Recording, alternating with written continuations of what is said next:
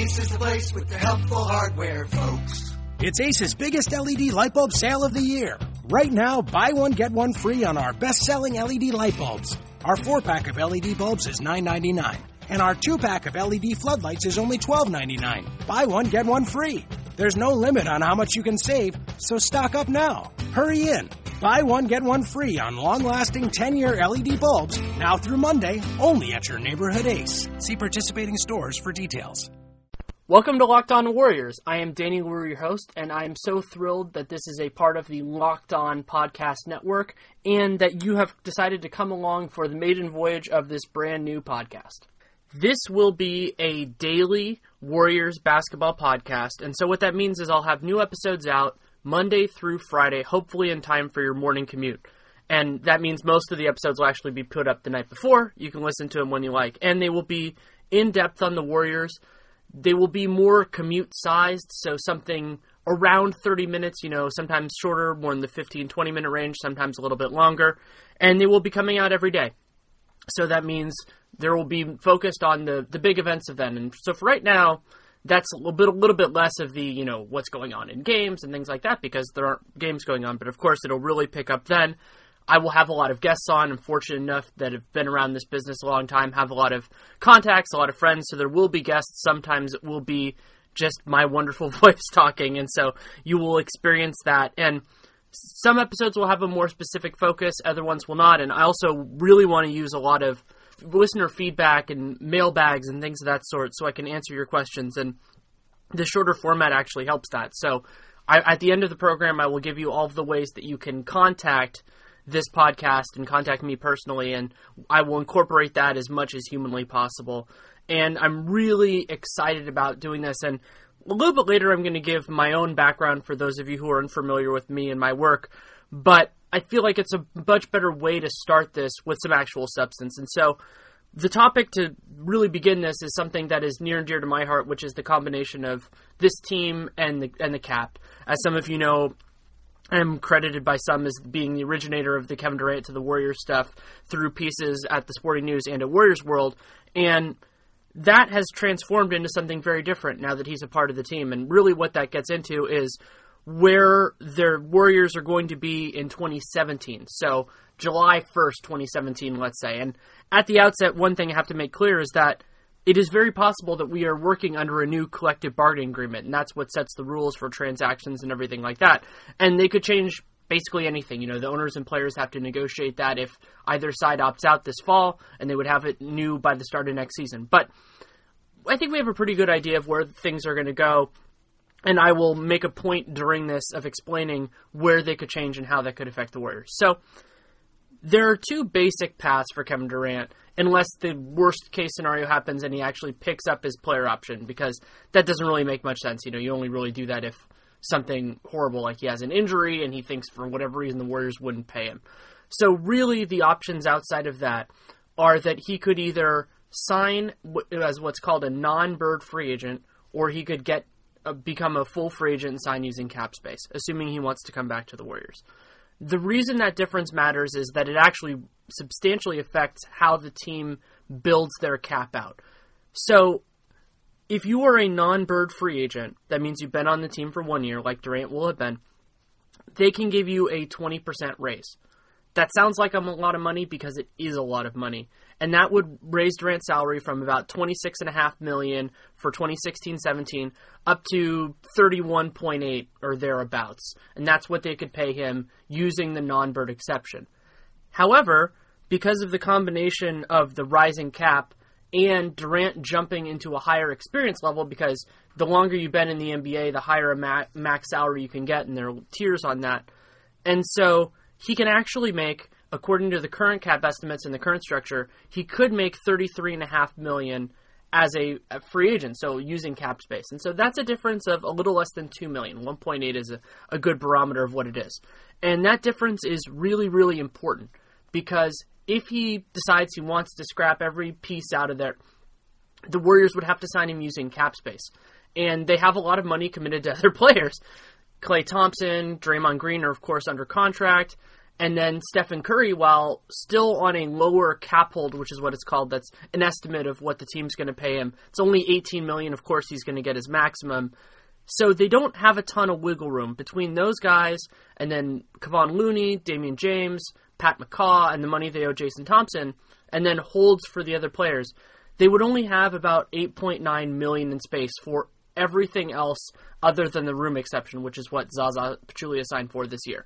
So that would be $8.9 million for Iguodala, Livingston, Pachulia, David West, whoever else wants to come back. And you could get a little bit more wiggle room just because of some of the guys like Ian Clark and McAdoo have low cap holds, and so you could use that to go a little bit over. But functionally speaking, you're asking Iguodala and Livingston to take massive pay cuts if they even come back. So that's a really big problem for this team. They're not going to be super deep outside of the starters if that is what happens, and it will take at least another year to build that up, and it's substantially harder to do it that way. So what Durant choosing to take that $2 million haircut for 1 year would do is it would allow the Warriors to be an over-the-cap team. And being over-the-cap means that you can use exceptions. You don't have to clear the salary cap space to sign Durant. So that means they can keep holds on for Iguodala and Livingston are the two big ones, but Ian Clark, James Michael McAdoo, anyone they acquire during this season, you can go through anything like that. David West, Anderson Varejao, and also the Warriors would actually have access to a higher mid-level exception than the room exception, which they used on Pachulia, because while they will be a luxury taxpayer, the taxpayer mid-level exception is actually higher than the room one as an incentive to not clear all that cap. So it's a little bit because most teams that use the taxpayer mid-level exception don't have a lot of ways to make their team better. So that is actually a more flexible thing than the room exception. So then the Warriors, depending on, of course, what Iguodala and Livingston want to do, they're unrestricted free agents. Maybe they want to go somewhere else. Maybe they want to try to squeeze everything out of the Warriors that they can. But if Durant takes that little haircut, they can bring everyone back, assuming they want to come back. And another important note on that is that Durant would really only be making a 1-year sacrifice because, assuming the rules stay pretty close to the same, after that second year, he would be what's called an early bird free agent. And I said that when you're non-bird, after 1 year, you can get a 20% raise. But after your second, you can get a 75% raise. And even if they raised the max salary to some ungodly number, they could still do that because a 75% raise on $30 million, you can get to whatever number you need to. So if he's willing to do that, it will be a 1-year sacrifice. And then the team can pay him, whatever is allowed by the league. And it is true that under the current rules, at that point, they could only pay him a 4-year contract, but that's going to be true anyway. You can't get the full 5-year deal until you've been on a team for 3 years. And that's the same issue that LeBron James, incidentally, was dealing with the Cavs this year, but he decided on a little bit longer contract. So that is really what Durant's decision comes down to if he wants to return. Of course, we don't have any guarantees on that. But why the new collective bargaining agreement matters is that I talked about how the difference between his, the cap salary and the what's called the non-bird salary is only about $2 million. So that's not a big sacrifice to make.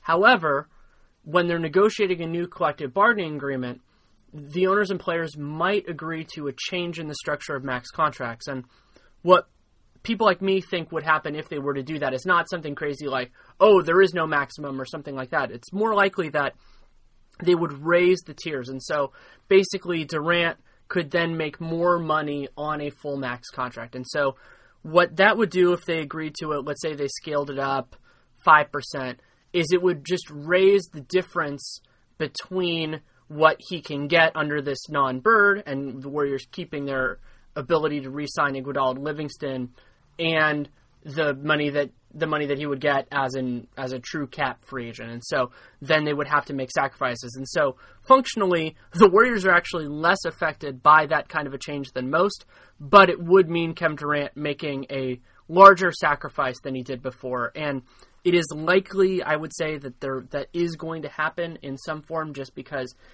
on the totality of looking at the CBA for 5 years or however long it runs, it does deter super teams a little bit better. And we saw after Miami's team, which was formed right before the last CBA negotiations, they tried to make modifications to make that happen, to make that not happen, actually. And it didn't work. The Warriors still happened, and there will never be a way of structuring things to prevent great players from playing together, especially if they're willing to sacrifice money. But they will probably try to make it harder in some way. And if they raise the max a little bit, it's not going to anger the rank and file players enough to really change the structure. So that is a possibility. It is, of course, not definite yet. I don't have any inside information on how those negotiations have gone.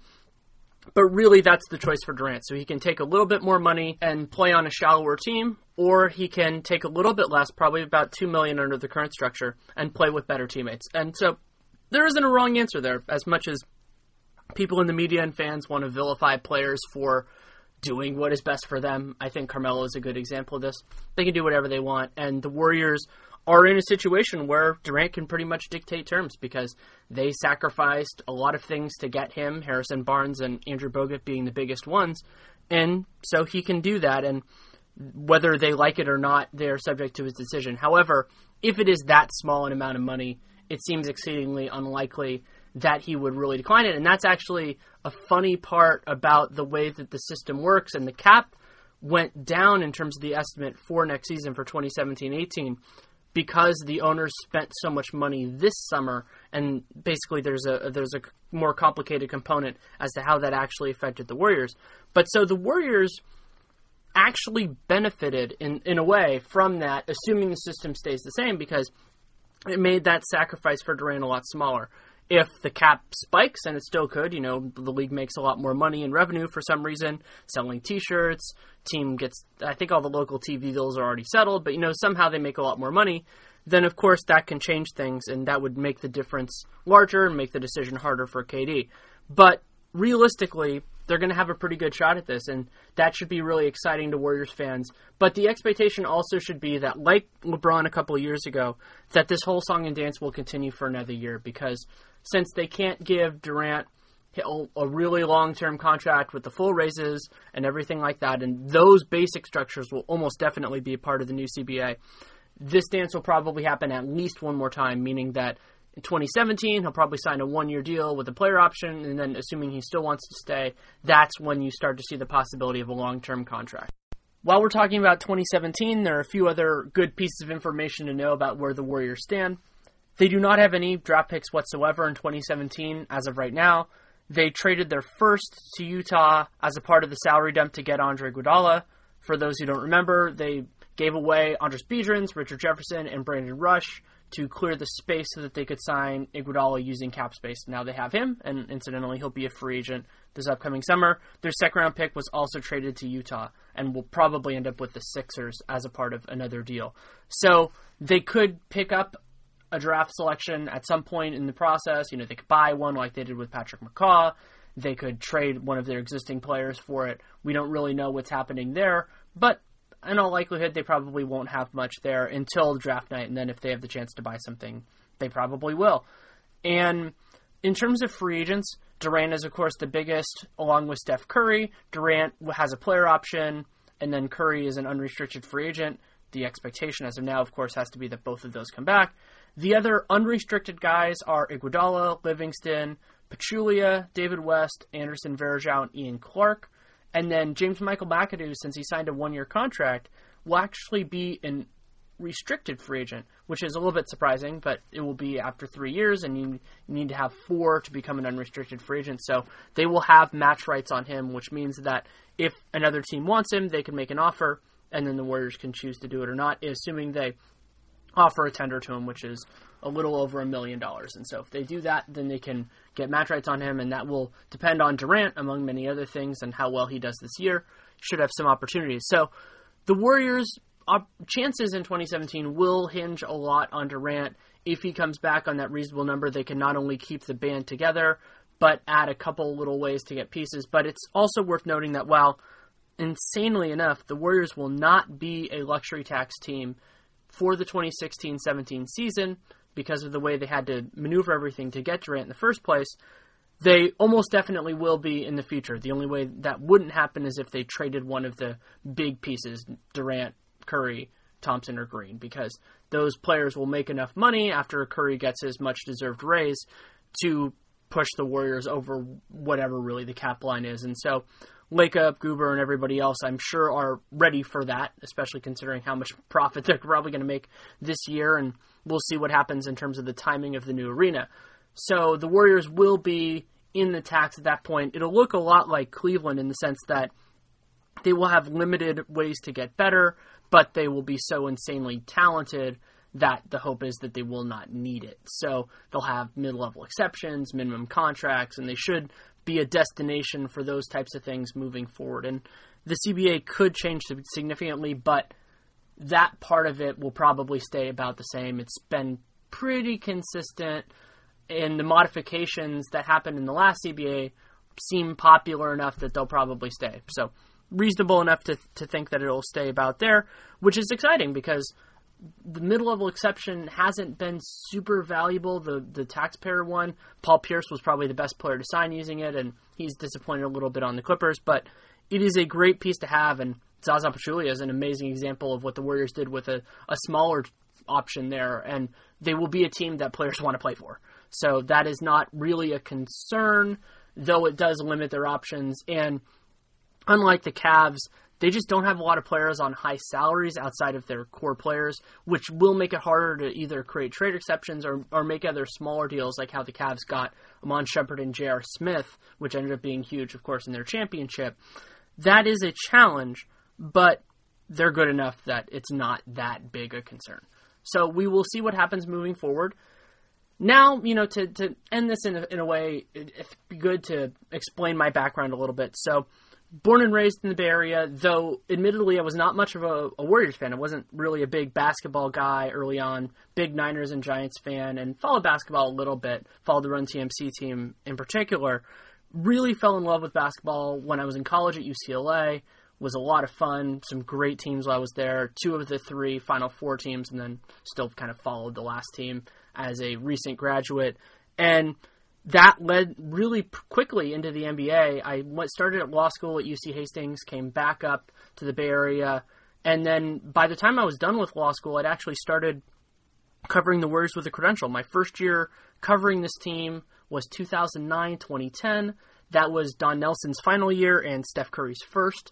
So then, of course, it was in law school, so it was a more limited opportunity. I think it's like something like 20 games, and ever since then it has been a passion of mine. It has been something that has been involved in my life at various moments, worked full-time for most of that time, and then a couple of years ago was able to make the transition into writing. And so that really started in April of 2015, right before the Warriors' title run of being a sports writer and podcaster full-time.